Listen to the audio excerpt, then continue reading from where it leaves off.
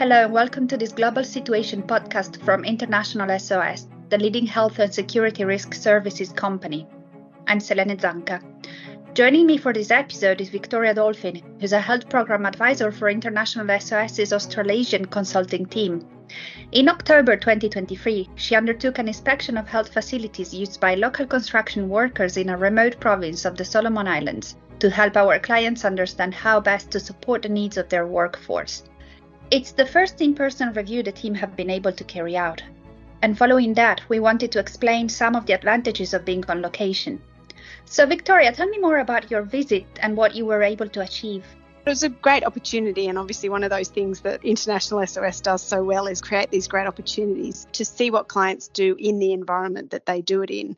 So this opportunity was around exploring for our client health infrastructure, looking at what was available in a very remote region of the Solomon Islands where the client was doing quite significant infrastructure works. And we know that this particular area of the Solomon Islands is quite a strategic location for the Australian government as a whole.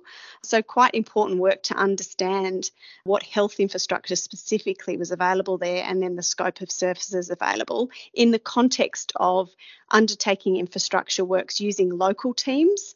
So exploring occupational health risks and exploring what can be done in the case of an emergency on a building site, essentially. So Victoria, why was it important for you to go to the Solomon Islands for this project? And what were the challenges in getting there? It's a great question, because I think we often consider that we can do things post-COVID virtually quite well. And the Solomon Islands is an interesting location, quite strategically located in the Pacific, but you don't really get a realization as to how remote it is and what challenges come with that remote environment until you're there.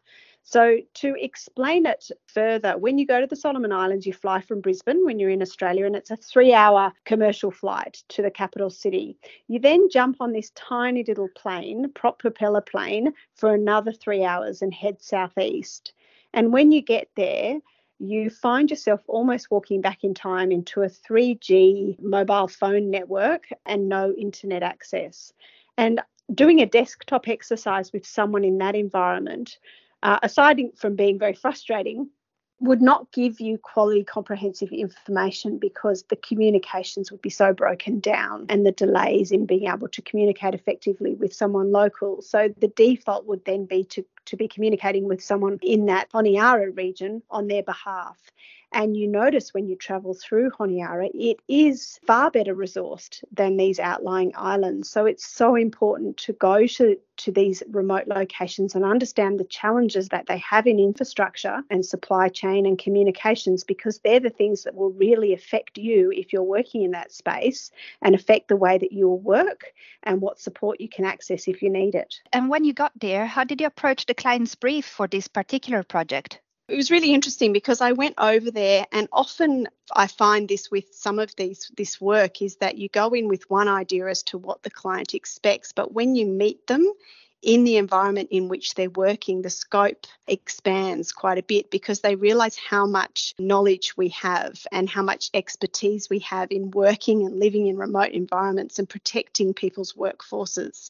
So it went in as a very simple brief around looking at health infrastructure and make an intelligence report as to what was there. But what became very obvious quite fast was the scope of works that they were doing, the workforce that they were using, and what inherent risks are carried with that particular workforce. And that's really specific local knowledge that you only get by being on the ground, meeting the people, understanding the client needs. And so being able to then add into our health intelligence report, not specifically just the infrastructure that was available to them, but also if you use this particular workforce, what are the inherent health risks associated with them? For example, things like the high rates of smoking, high rates of alcohol use, betel nut chewing, that they don't wear shoes on a building site, really, really inherent things with their lifestyle that you would only understand if you're on site getting to know them and how they work.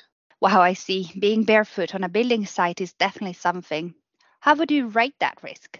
Well, and that's the thing, it's a very high risk, and often these risks that we highlight to clients are risks that they have to learn to mitigate, because the reality is that whilst you're trying to get work done and you're trying to adhere to, in this situation, Australian workplace health and safety law, the reality of compliance is going to be very low.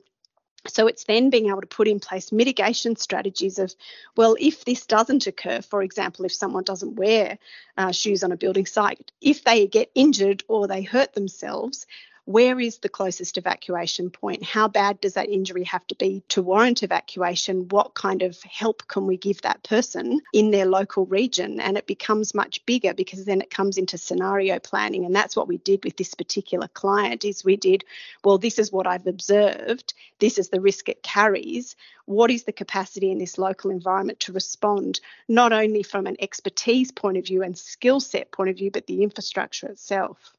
And what else did you observe while you were there on your site visit? What benefits did your visit provide to the clients? I think there was what was a really unique observational kind of activity is, because we got stuck there because it was remote and the transport was unreliable in and out, we got stuck there for an elongated amount of time.